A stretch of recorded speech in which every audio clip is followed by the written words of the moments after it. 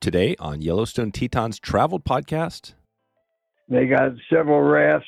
One raft turned upside down and they lost all their rods. Everything broke.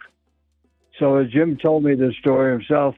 So what he did is he started sitting on the bank. He was an engineer, and he started putting rods together without a ferrule, putting one rod over the other rod, and he designed a ferrulite ferrule. He went back to work the following week, and they designed the first rod with a ferrulite ferrule, and it changed the whole section, the whole course of rod building forever. Bob Jacklyn on the creation of the modern-day fly rod ferrule. We're traveling to West Yellowstone and one of the classic fly shops in the country today on Traveled. Welcome to Traveled, where it's all about the journey we are all on in fly fishing and in life. This is our chance to take a deep dive into a specific area around the country so you have a better feel for the people, the resources, and community that make this part of the country so unique.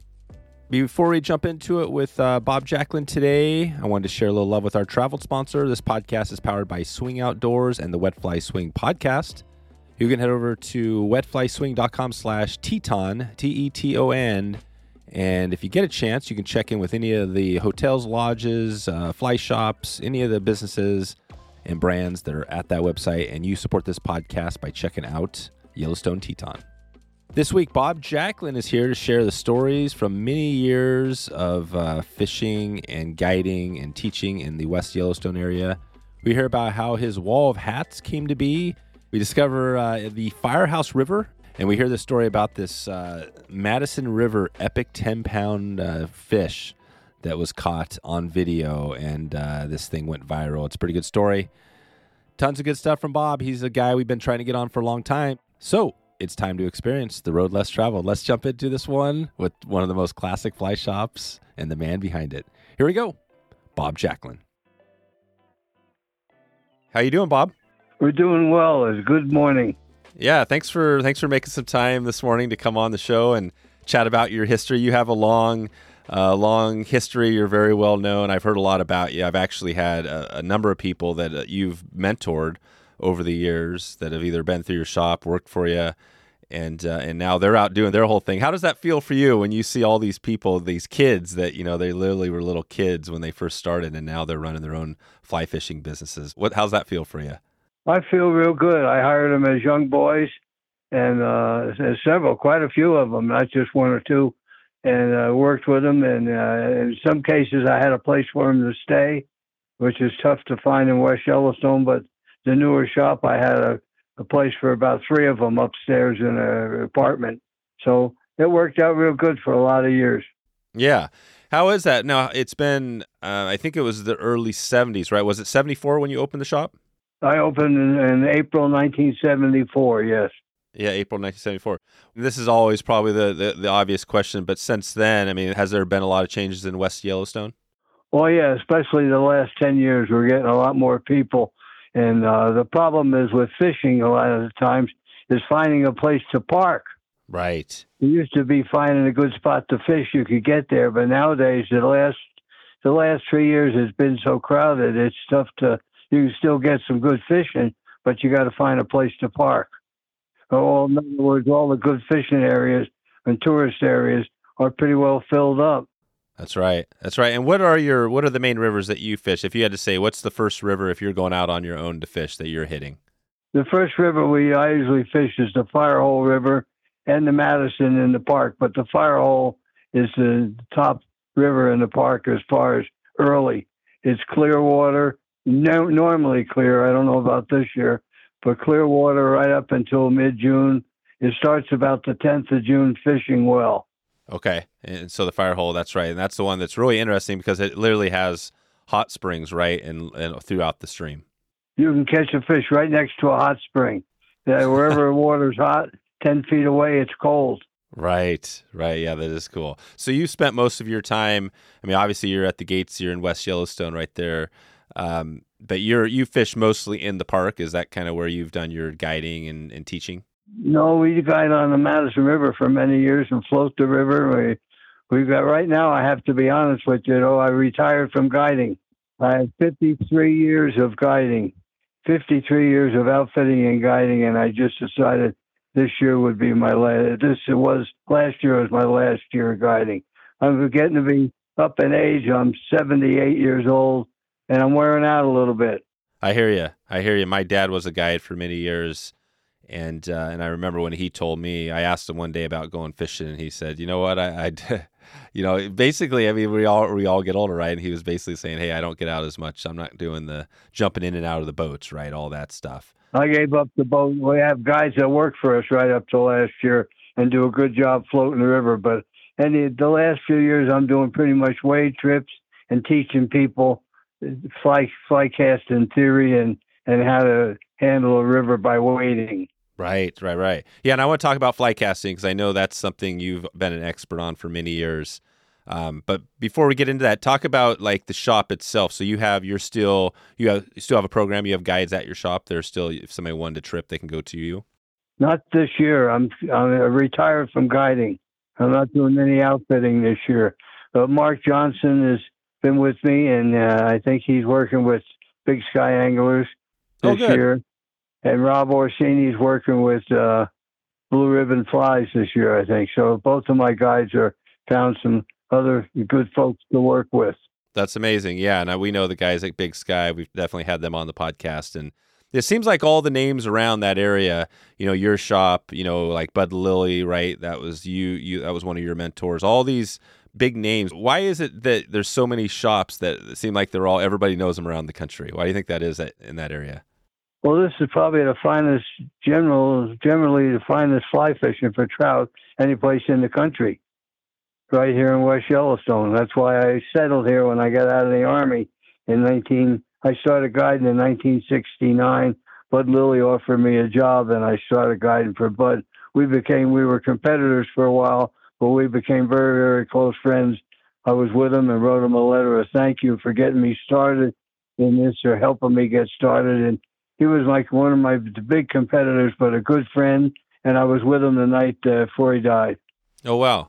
So Bud Lilly, yeah, and that's obviously another huge name out there who I think is in the spot where the Big Sky Anglers, right? They kind of same spot, yeah. Yeah, same spot. So talk about that a little bit. I want to dig more into obviously what you have going in your history, but like Bud Lilly, what? Because obviously we haven't had him on the show. Talk about him a little bit. How was what made him so important or unique in that area?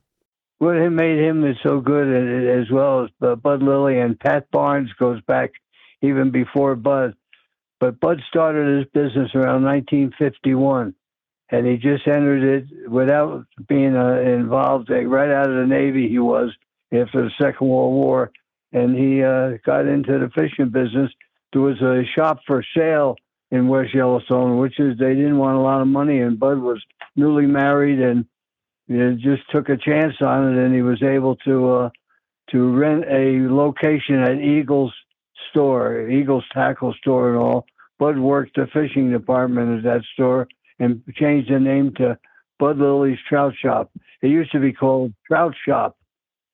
And I wrote about that. I finished a book with Bruce Staples. It was published last spring. It's called The Fly Fishing History of West Yellowstone.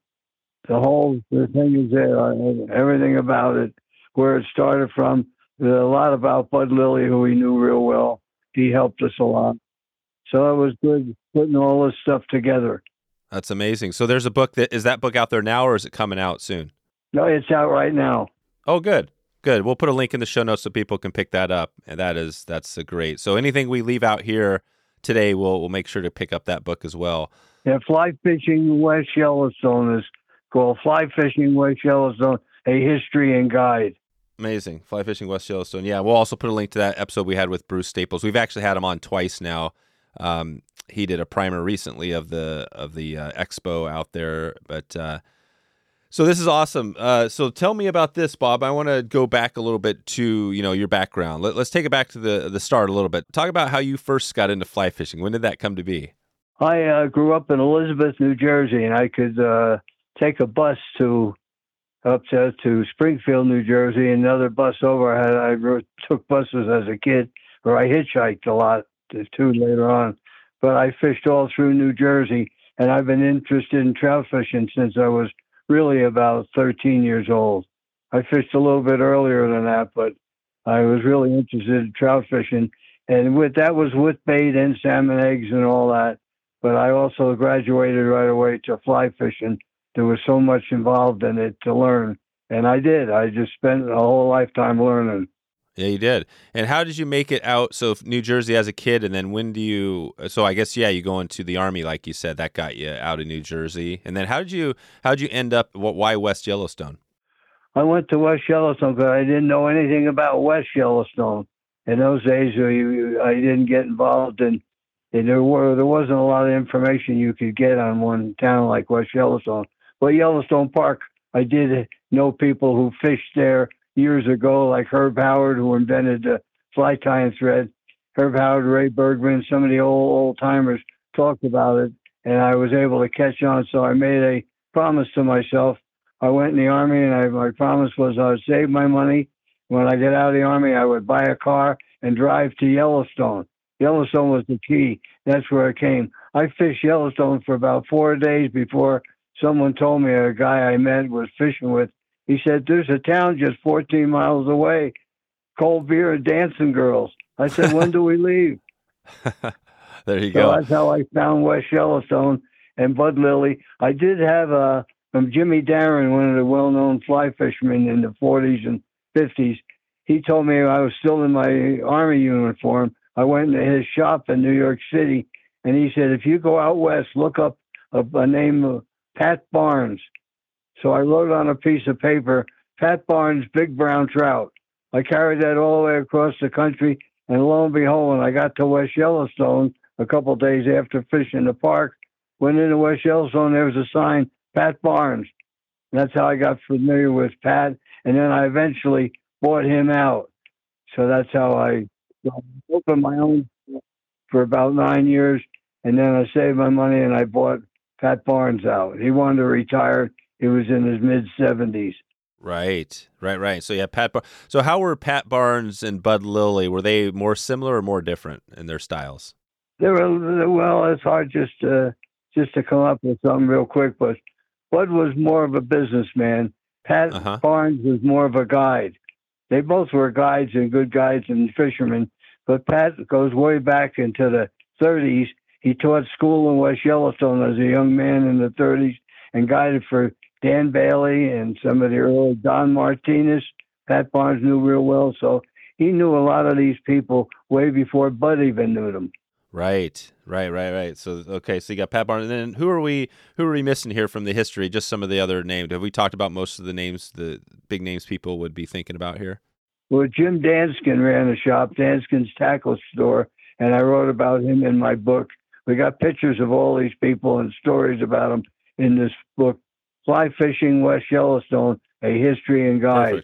Perfect. And so I'm real with Bruce Staples and I. Bruce did all the main writing. There, I put a lot of information in the book with Bruce and all, but he was quite a writer, and he did all the hard writing. How'd that look? So Bruce is a little bit younger than you. Did he kind of interview you, or did you guys just sit down and talk? How did that book come to be? We talked together several times. I worked with him with this East Idaho fly fishing fair, and Bruce and I became good friends. He's about 5 years older than I am. Oh, he is. He's older. Okay. Yeah. And he did that for a living. He worked at the INELL out there in the desert and the nuclear tests and stuff. And his job was to go out there and write. And I said, how did you get to be a good writer? He said, they hired me to write, and I wrote whatever they told me. Oh, wow. Yeah. So he's experienced. That's awesome. It was just that easy. They told him what to write, and he wrote it. Right. Gotcha. Okay. So he became a good writer, real good. Yeah. No, I know that book is well known, that book, and he's written some other stuff, I think, as well. He's written several other books on flies, yes.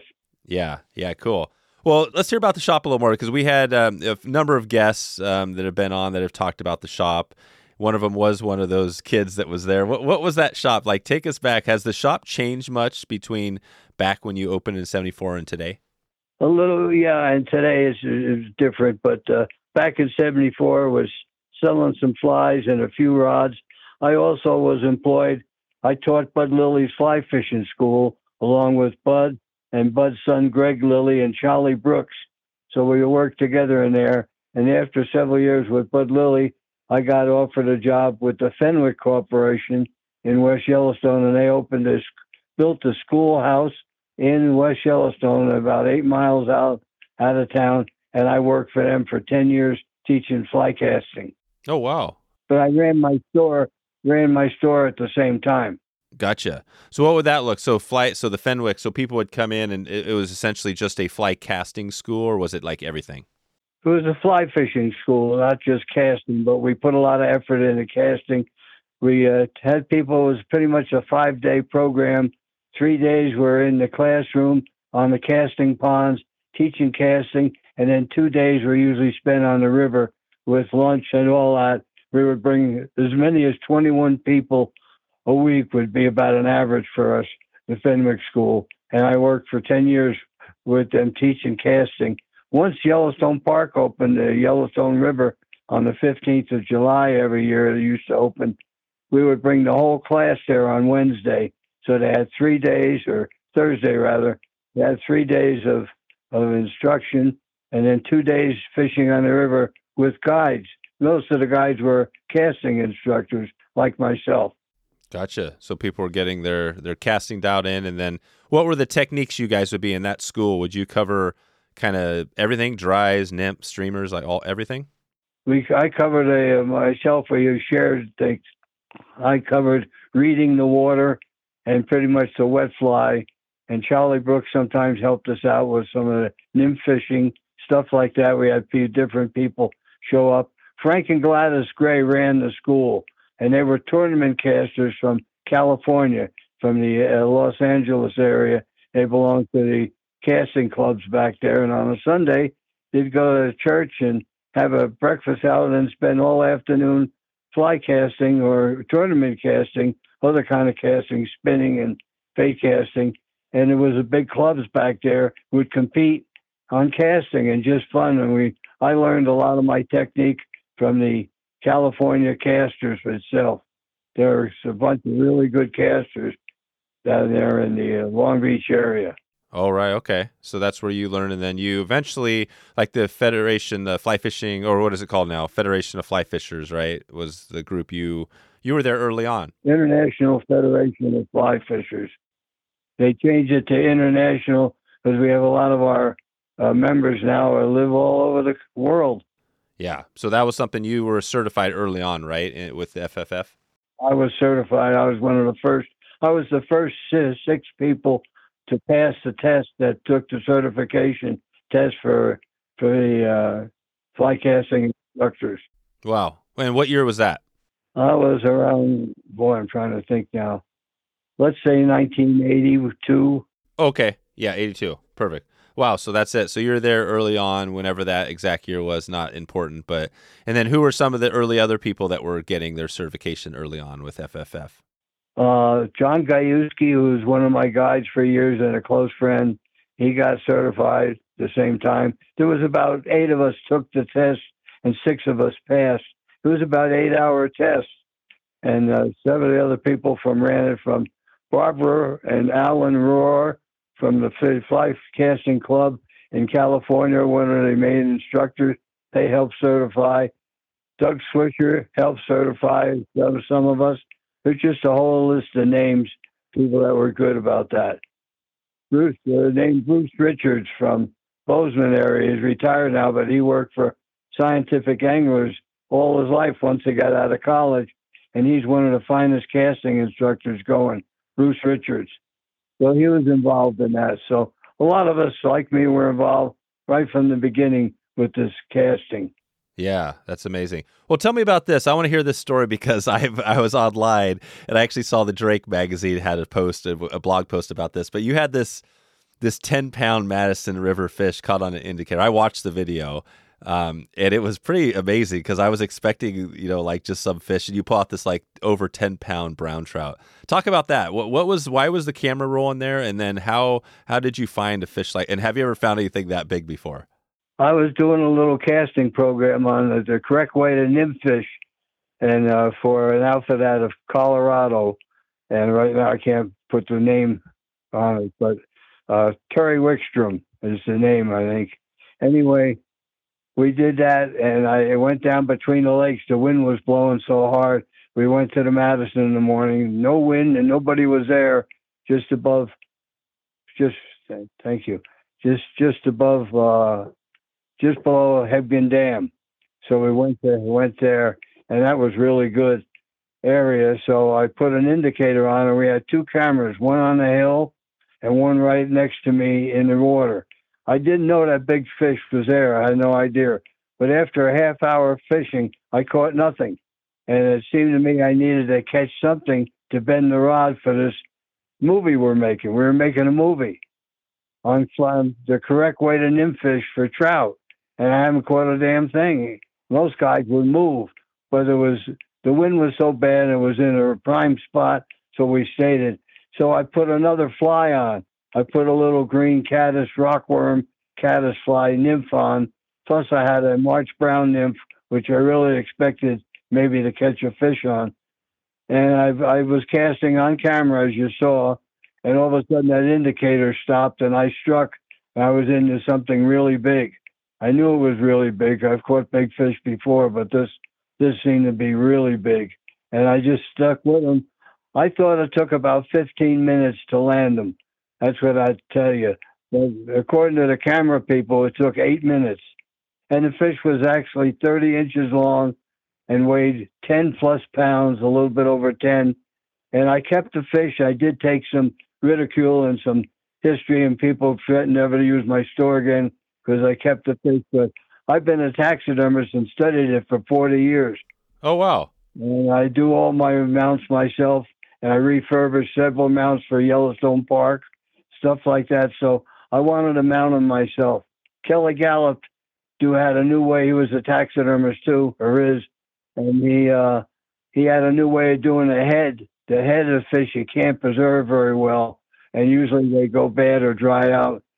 He had a way of doing it in plastic, making a plastic mold of the fish.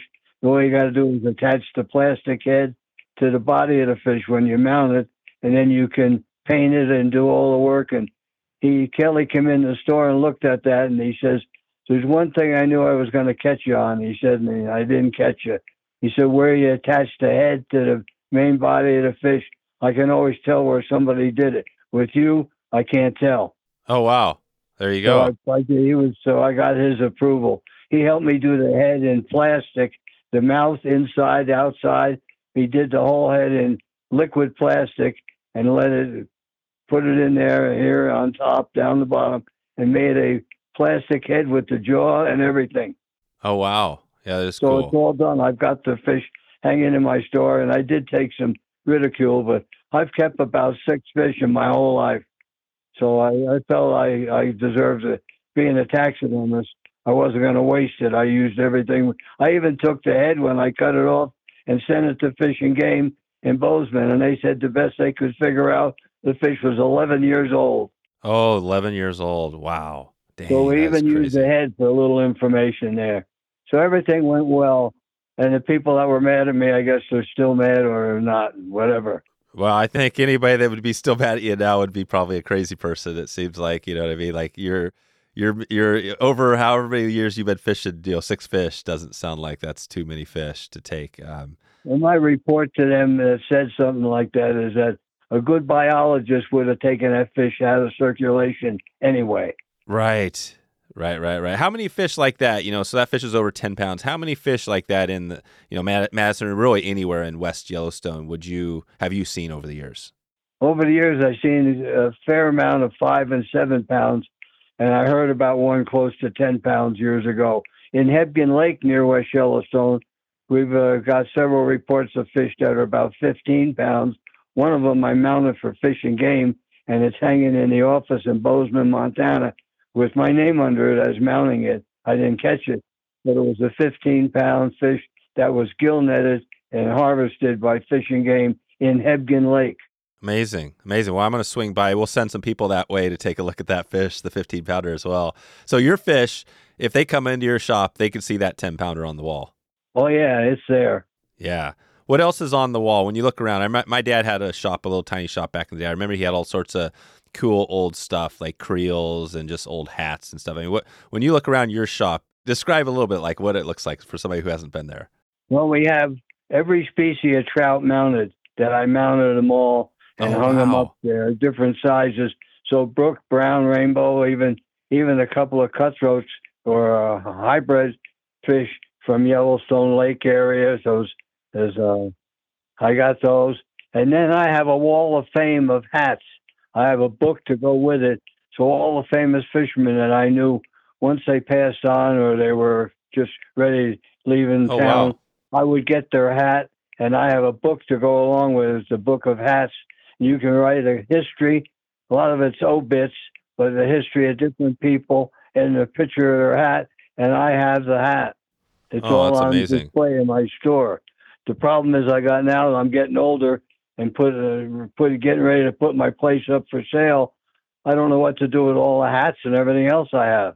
Right. Well, I think they should go in some sort of a fly fishing, somewhere museum, right? We can't lose these hats. They have a good museum right across the street from my store, Yellowstone Museum, and I have a fly fishing section in there, but would like to expand that, make it even more. But we have some rods and reels and lines and different things that people had. Yeah. Well, I think we can get that taken care of. We'll get some people to pony up some money and expand that thing. We'll get those hats in there. And well, talk about that with your shop. So, again, I know this because it's like, it's hard to leave anything, right? You've done something your whole life. Do you look at that where you're kind of thinking, if you were to say, hey, I'm just going to retire, I'm going to sell this thing, would you be okay with that? Is that something you're thinking about? Or are you kind of thinking, no, I'm going to stay here till the end? I've been thinking about it for a while, but we're getting closer to maybe doing something. You never know. But my wife and I are saying, how are we going to get rid of all this stuff?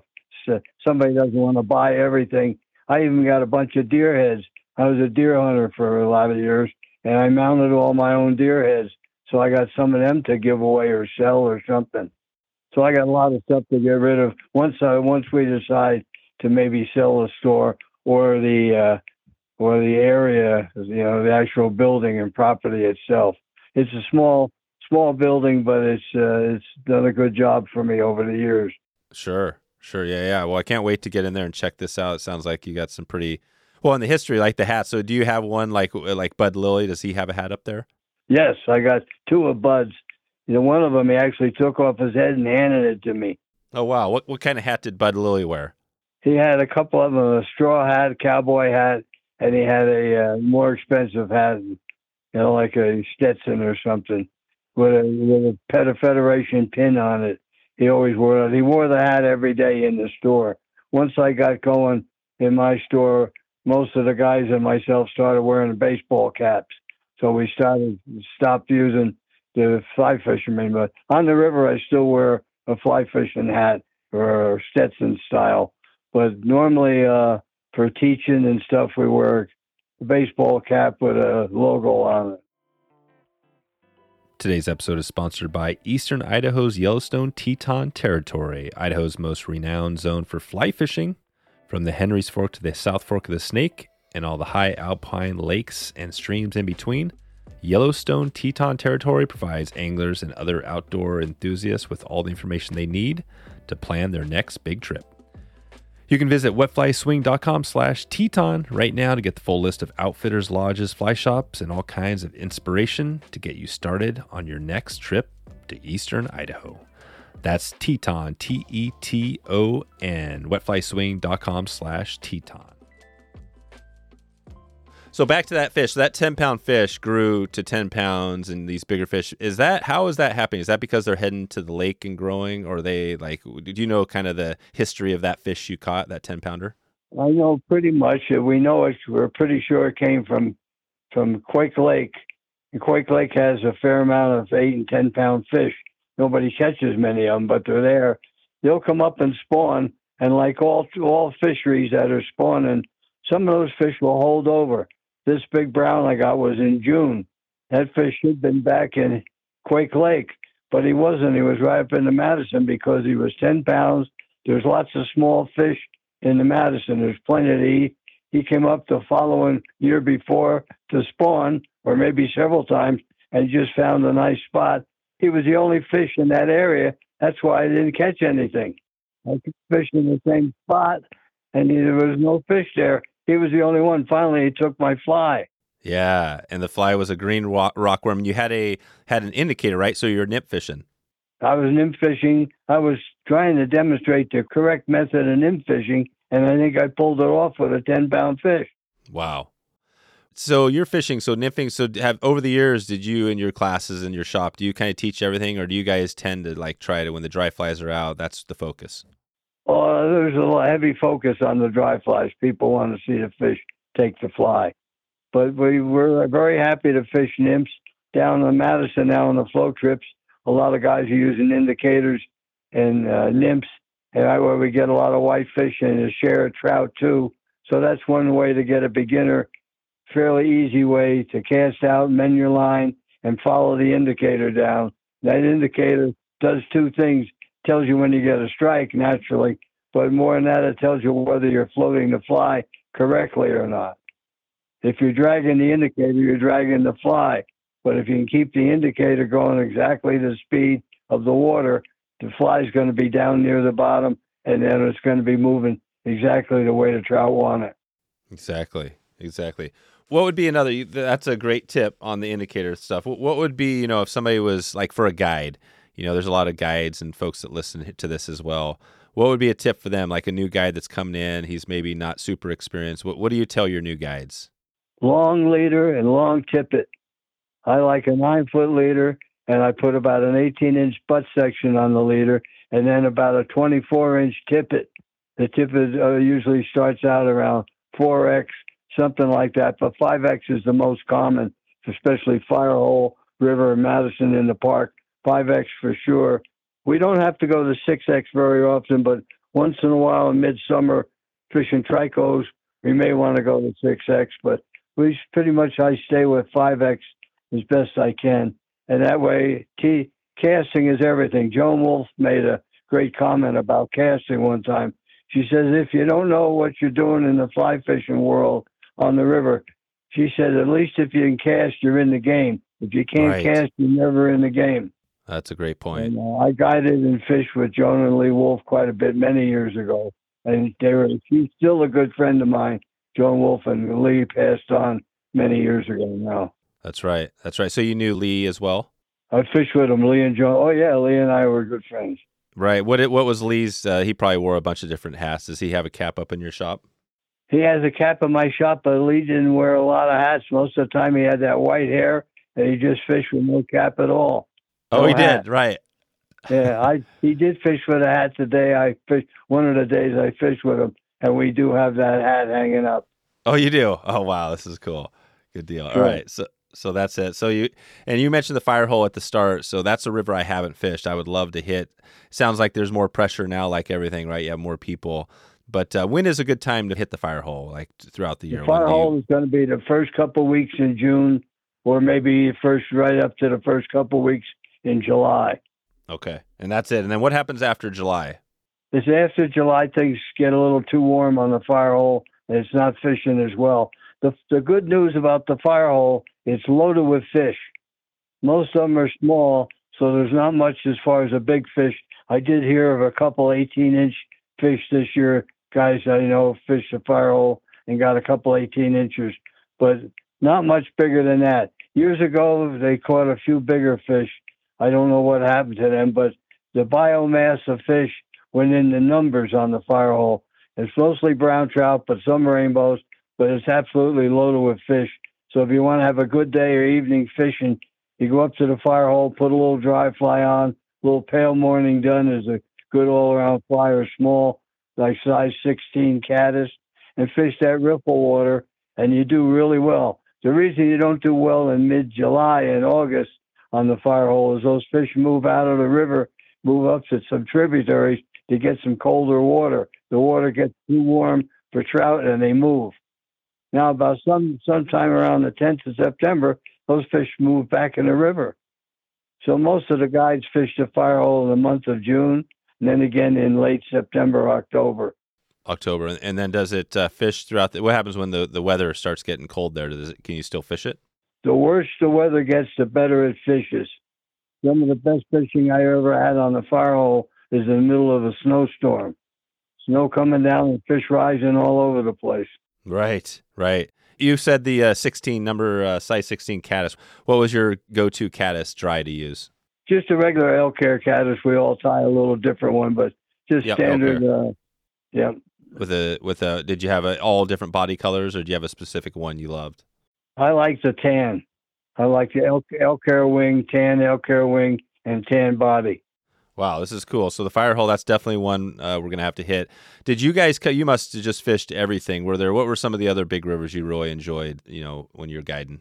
I fished the Henry's Fork. I had a guide license for that river in the early days of my store, but then I got to the point where it was worth some dollars, and I was in tight with money and stuff, so I sold my Henry's Fork license and stopped guiding down there. But I fished down there quite a few years early on when I was a young guide. I could guide down there. I had a license, and then later on I could just fish myself. But it was Henry's Fork's one of the top rivers of our area. That, the Upper Madison, the Gallatin gets fished really hard, and it's loaded with fish. The upper reaches have some brown, but most of it's cutthroat and some rainbow. But the Gallatin's good all the way. It gets fished almost every day of the year, even Christmas. If you drive to Bozeman, you can find at least one person fishing the Gallatin. That's right. So you got the Gallatin, you Madison. Yeah, you guys. And how far from your shop to drive over to the Henry's Fork, say up to Trout Hunter? How far would that be? How long? 20 minutes. Oh, that's it. It's only 20 minutes away. Yeah. Okay. Yeah, I always forget about that. You're right there. Yeah. So these are all these huge streams are right next door. Yeah, we're all right together, and a lot of good. Years ago, things were a little tougher with competitors and stuff, but right now it seems everybody's getting along real well. Yeah, that's right. Tell me about this. So I wanted to hear a little bit about just a little bit on West Yellowstone. We're going to dig a little bit back into the fishing here if we have time, but especially the casting. But what's the West Yellowstone? So you have that town. I've been through it. It's been a little while. But what makes it unique? I mean, obviously it's the tourist thing going on, but is there something special about West Yellowstone itself? One of the things that made it unique years ago, we had dirt streets. Oh, wow. And holes all over the place. And when it rained, you could cast a fly line out in the middle of the street. It was wet. But wow. The other thing about West is a great thing is we're in the best area for trout fishing. No matter what direction you can go, all you have to go about from 1 mile to about 10 miles. You're in every river we want, and 20 miles, including the Henry's Fork. So it's all right here in West Yellowstone. And we have, like we say, about four of the best shops going around. Right. That's what it is. It literally, it comes down. You got all the tourists coming through for the park and everything. But at the end of the day, you guys have some of the best fishing in the country, like some of the biggest names, biggest shops, biggest rivers. That's it. Sure. The Madison is just less than a mile away. You could walk there from here across country or take a car downstream and down about 3 miles out of town. The river crosses the highway, and every fish coming out of Hebgen Lake in the fall come right up that area, right across the highway. So it gets fished heavy, but people do catch a lot of nice fish. I'd say not a lot of real big ones, but I'd say an 18-inch fish. The guy can get a good fisherman can get an 18-incher for the day for sure, and wow. some smaller fish. And some smaller fish. And Kelly Gallup, we mentioned him earlier. Do you know him pretty well? I got to know him once he opened his store. We got to be friendly, yes. Yeah. We've had him on a couple times. He's always an entertaining, guest to have on. What do you think about when you hear Kelly Gallup? Describe him a little for somebody who doesn't know him. He runs a nice shop down there, right down below the dam at Hebgen Lake. He's got some good guides work for him, and he's built a shop to where he's got some good fly time material, some good flies, and he's got a good place that you can stop and get a fishing license and get something to drink, and soda pop and ice cream and stuff, and he's got all that. So he's got that slide-in area, and that's been around for a long time. That's right. And he does his own, I think he does his own schools, right, out there as well. But does he have, I want to say he has kind of, is there lodging and all that too at his place? He has some lodging. Just what he has, I'm not sure. But I know I've been to a couple of his cabins. So he does have some rooms in cabins, like like 2 rooms or 3 to a cabin. Yeah. That's right. That's right.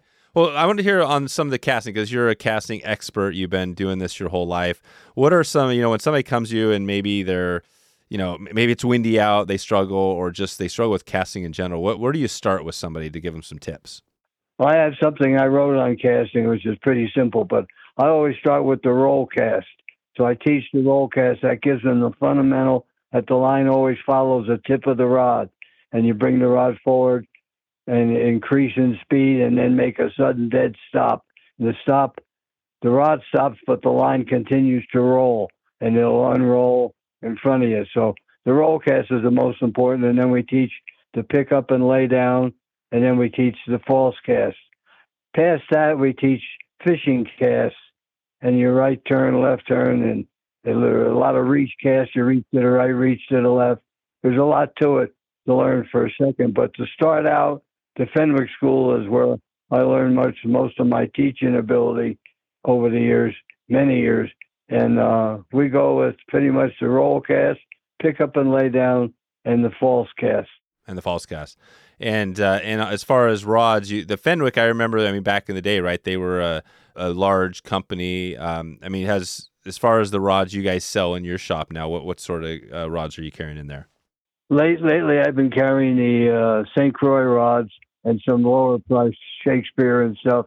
There's a lot of people want to fly fish, but don't really want to spend too much money. So I provide that with a decent casting rod and something at around $100, $150 rather than $400 or $500 or $600. But they're all good. Nowadays, it's hard to find a bad rod. Even coming from China, there's good rods. There's some good casting rods out there. So that's good. I sold sage. I was the first person ever. I was first shop who ever had a sage rod in their store. I was the one. But then at the Fenwick School, and sage came out of Fenwick. So when they were going to build their own rod, they talked to me, and I gave them an order, and I got the first one, myself and one guy from Seattle. We both claim we're the first ones to ever have a sage rod in the store. They weren't even called sage then. They were called Winslow. Oh, they were. Winslow, that's what was sage, okay. Winston, but Winslow. Yeah, and Winslow. The reason they had to stop the name is they were in the town of Winslow. Sage was made in an old Fenwick. The man Don Green, who actually started Sage, his father actually built the building where all the Fenwick rods were made on Bainbridge Island off Seattle. And then when Sage got so big, they bought that factory back from Don Green's father, or Don Green, evidently, and they use it for Fenwick, for Sage now. The Fenwick rods are still sold, but they're sold through an import corporation, so they're not sold by Fenwick anymore, but they're still available. That was the finest rod you could buy in 1967 or so, Fenwick rod, and the price of the rod was $37.50. And was that a glass rod or a graphite? That was a glass rod, brown glass. I always kidded Bud Lilly right up till he died about selling me my first Fenwick rod. He sold it to me for $37.50. Didn't even give me a discount. So he used to laugh. We used to laugh about that quite a bit. Right. So you bought $37.50 for your first glass Fenwick? That was my finest. That was my best rod to date. It had a serial number on it. It was a 7.5-foot Fenwick glass rod, 2-piece rod it was. And Jim Green helped design the ferrule, the design of the whole rod. He built that rod with a design for the rod. What he did is he went on a fishing trip in the 50s on the South Fork of the Salmon River in Idaho. They got several rafts. One raft turned upside down, and they lost all their rods. Everything broke. So Jim told me this story himself. So what he did is he started sitting on the bank. He was an engineer, and he started putting rods together without a ferrule, putting one rod over the other rod, and he designed the ferrulite ferrule. He went back to work the following week, and they designed the first rod with a ferrulite ferrule, and it changed the whole section, the whole course of rod building forever. Wow. Wow, so that was the original. That's how the ferrule. Well, not the ferrule. They had ferrules before, but this was a special type of ferrule. It's a glass ferrule. One piece fits over the other. Oh, right. Yeah. Before then, it was metal, like the bamboo. Yeah, it was just metal. It was metal.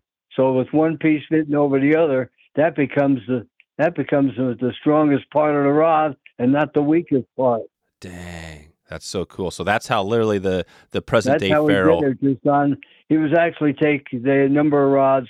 Probably some of them were spinning, some were fly. I know, but he probably stuck one bottom section to a different rod over the top. Maybe he had to cut it a little bit off the broken rod, and he fitted in one piece over the other, and that became the Ferrolite ferrule designed by Don Green and Jim Green, excuse me, and for the Fenwick Corporation. Yeah, Don Green, Jim Green. They're not related, but they had the same last name, and both involved with the rod company Sage, and and that's how they come up with. They had to change the name from Winslow to Sage. I don't know where they got Sage from, but it's a good name. Yeah. So I had Wow. several of the original rods in my store that said Winslow on them. They didn't say Sage. That was before they used the name Sage. Right. Somehow they couldn't use the name Winslow because that's the town of Winslow is where they were at. Winslow, Washington. Was that Winslow, Washington? Yeah, Winslow, Washington on Bainbridge Island. Oh, on Bainbridge. Yeah, which is where they still are, I think. Wow. And Jim, you knew Jim Green pretty well? Oh, yes. Is Jim still alive? No, Jim's gone now. In the 1930s, casting a distance tournament, nobody could believe it. He did that, and I forget what the distance was, but with a rod he made, and he won the tournament. He was the tournament caster, one of the top guys. He was one of the guys. So, wow, this is great. And so Jim Green, and that rod, that 3750 rod, the Fenwick, do you still have that rod? Do you have a lot of your older rods still? I have everything. I've never given anything away except the rods that I give away. My original rods, I still have it. I got it marked in the case, $37.50. There you go. So you still got it. So you still got the rod. Why was it a 7.5 foot rod and not say an 8 or 9 foot rod? I could have picked an 8 or 8.5. 8.5 was the most popular back in those days, but I still lived in New Jersey, and that 7.5 foot seemed to do just what I want. For out here, it was okay, and in New Jersey, I use it where I used it more before I moved out here as a young fisherman. So I use it there, but my preference on fishing rods is 8.5 foot. Even today with the nice Sage rods we have, St. Croix, all the rods out there, I prefer 8.5 for a 5.56 line, and that's what I use all my own fishing for. Personally, is that 8.5 foot, but 7.5 still a nice rod for small streams and stuff. Yep. So the 8.5 gives you over the 9. It's just what gives you a little more in the tighter quarters. Is that kind of mainly why it's a little better? The reason I like the 8.5 and over the 9, there's not much difference. So you could argue on it a little bit, but there's not much difference. But the 8.5 is faster line speed than the 9, because 8.5, 6 inches shorter, you can go from stop to stop quicker than you can with the 9 foot because it takes that much longer. So you increase your speed, and I like a fast fly line because it goes where I want it. It goes where I'm looking. Wherever I want to put it, the line goes there, and that's the speed. And I like that. It's just a little extra speed. Is it better than all 9s? No, it's not better than all 8.5s. It's just a good one. So it's my preference on that one, just because of the line speed. The line moves faster through the air. That's it. That's an awesome tip. That's so cool to hear. So you got all the rods going, and what has been? I'm sure you've had tons of different reels. Do you have a old reel you like that's in the shop still? Well, the Fenwick, or years ago, the Medalist was the number one that we sold. I must have sold, I'd say, a couple of dozen Fenwick $37.50 rods in a week for those people taking to school at Fenwick. We lent them rods and all too, but they wanted to buy one. And we put a Medalist reel with them.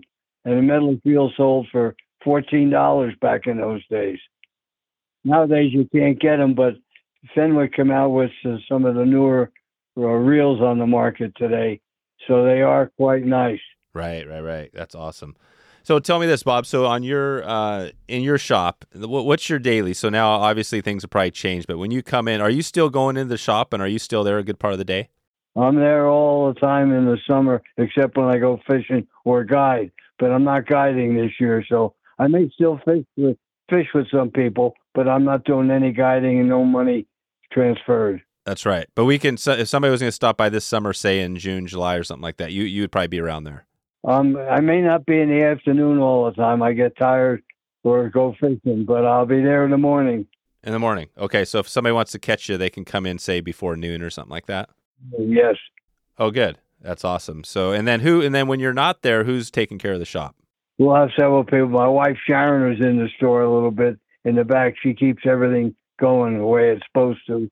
And I'll have several employees that are really good fishermen and tournament casters. There you go. So there's plenty of knowledgeable people in your shop, and Oh, yeah. I think probably a lot of people are going to want to swing by just to see that wall of hats. Is it a wall? Is it like a wall? It's the whole wall of hats? It's a whole wall of hats and a book. You can look up a hat, see somebody's hat. I hand them a book to read about that person. Jim Green, we got his hat up there. We got Les Icorn. We got people you can't believe that are up there. And Charlie Brooks, we got his hat because I actually fished with Charlie wearing that hat. Wow. How many hats do you think are up there? I'd like to say 100, but I don't think there's 100 up. That's 70 maybe. Somewhere in that range. That's a lot of hats. Okay. This is awesome. So basically, yeah, I mean, you're kind of in that period, just kind of like I said, my dad, who is just, I mean, he's kind of out there just, enjoying life, right? You put all your effort in. How's it look when you look back on it? Is there anything when you say, hey, wow, I built this name, this fly shop in one of the most, amazing places in the country. How does it feel for you when you look back on everything? And it looks really good. I have something a little different. I didn't know it as a kid, but I was born with dyslexia. And I couldn't read and very well, and I couldn't read, couldn't spell, couldn't do anything, and I reversed numbers.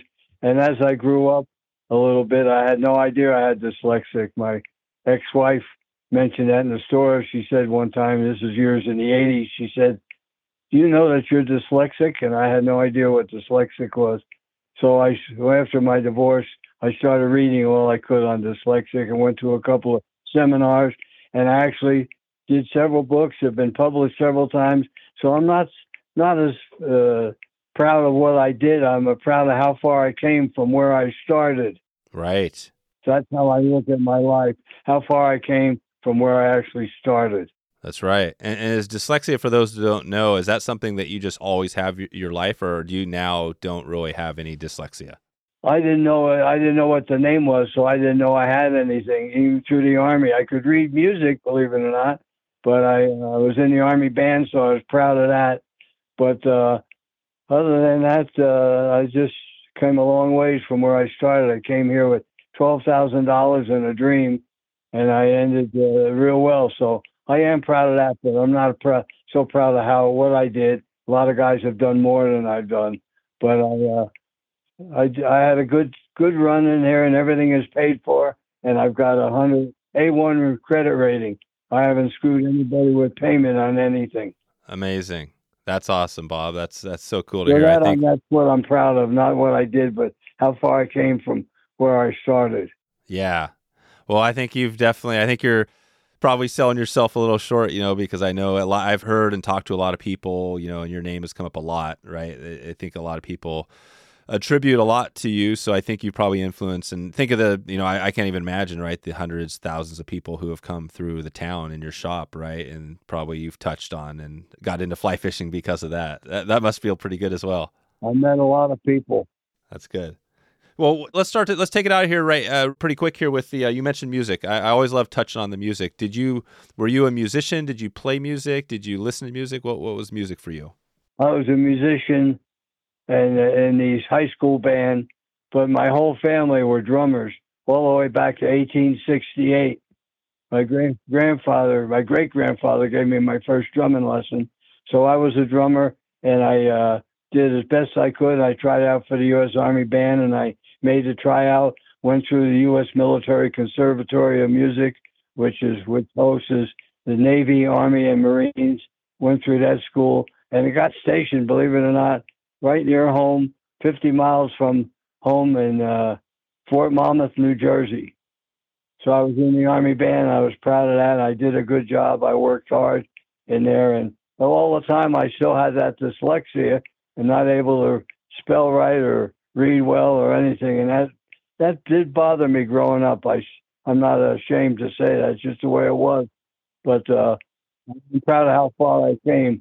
I'm sitting here today with everything paid, with a really nice wife. Everything's going well. Yeah, I think that's a great reminder for everybody. You know, like it's like you have struggles, and sometimes you kind of got to battle above those struggles. You know, I mean, that's something that, you know, I've had to do for certain things. That life throws stuff at you, right? And the key is to stick with it. It seems like you stuck with it, even though dyslexia was not easy.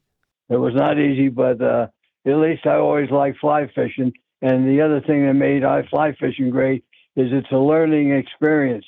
You're learning every time you go out. Even as a guide, you're supposed to people think you know it all. You don't know it all. You're learning all the time. That's what makes it really fun. Love that.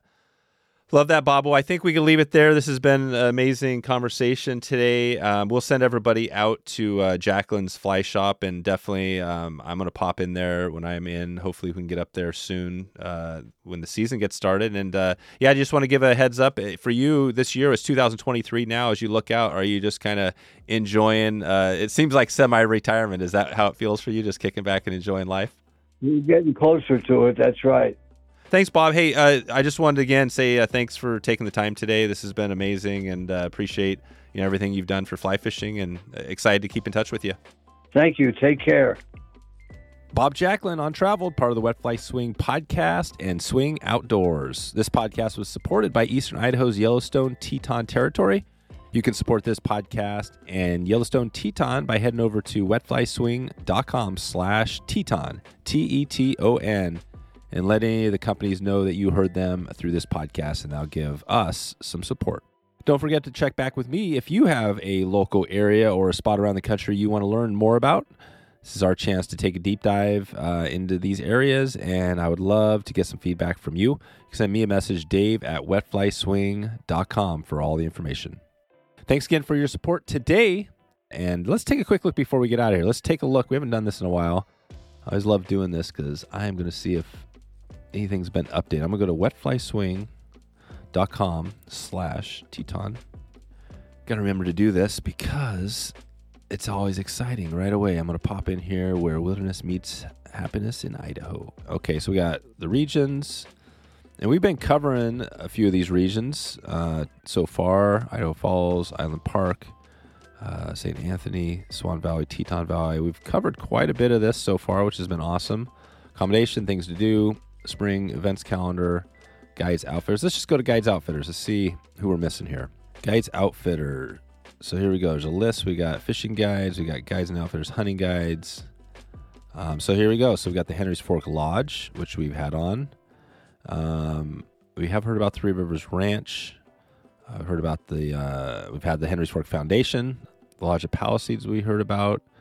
Moss Avery Lodge, that's one we haven't, I don't think I've heard about, and also Drift Lodge and Fly Shop. So we got some good stuff here we're going to be working through. That's a couple of the shops, and I'm just going to click through the Palisades because I know there was a show done on that. Here we go. Palisades has got a map, it's got directions, a little summary. Located on the banks of the famous South Fork of the Snake River, the lodge at Palisades Creek offers all-inclusive fly fishing trips year-round and waterfowl hunting in the fall. Their Orvis-endorsed lodge and fly shop are open May through October. There we go. So there's a shout-out to the lodge at Palisades. I've been wanting to connect more. We're obviously hitting the South Fork for the Euro School, which is already, we've closed that one up. That's going to be coming up this fall. And but if you ever want to check on that, we're going to be doing likely another one of those trips next year. And I'm going to leave it at that for now. I think this is good. Check it out. That's wetflyswing.com/Teton.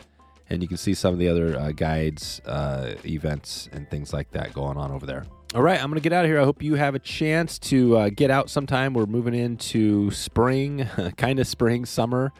And it's going to be happening spring, summer, fall. If you get a chance to head out to this part of the woods, you know who to find, you know where to look up, and you know where to find out what to do. All right, I'm going to get out of there. I hope you have a good day. Talk to you soon.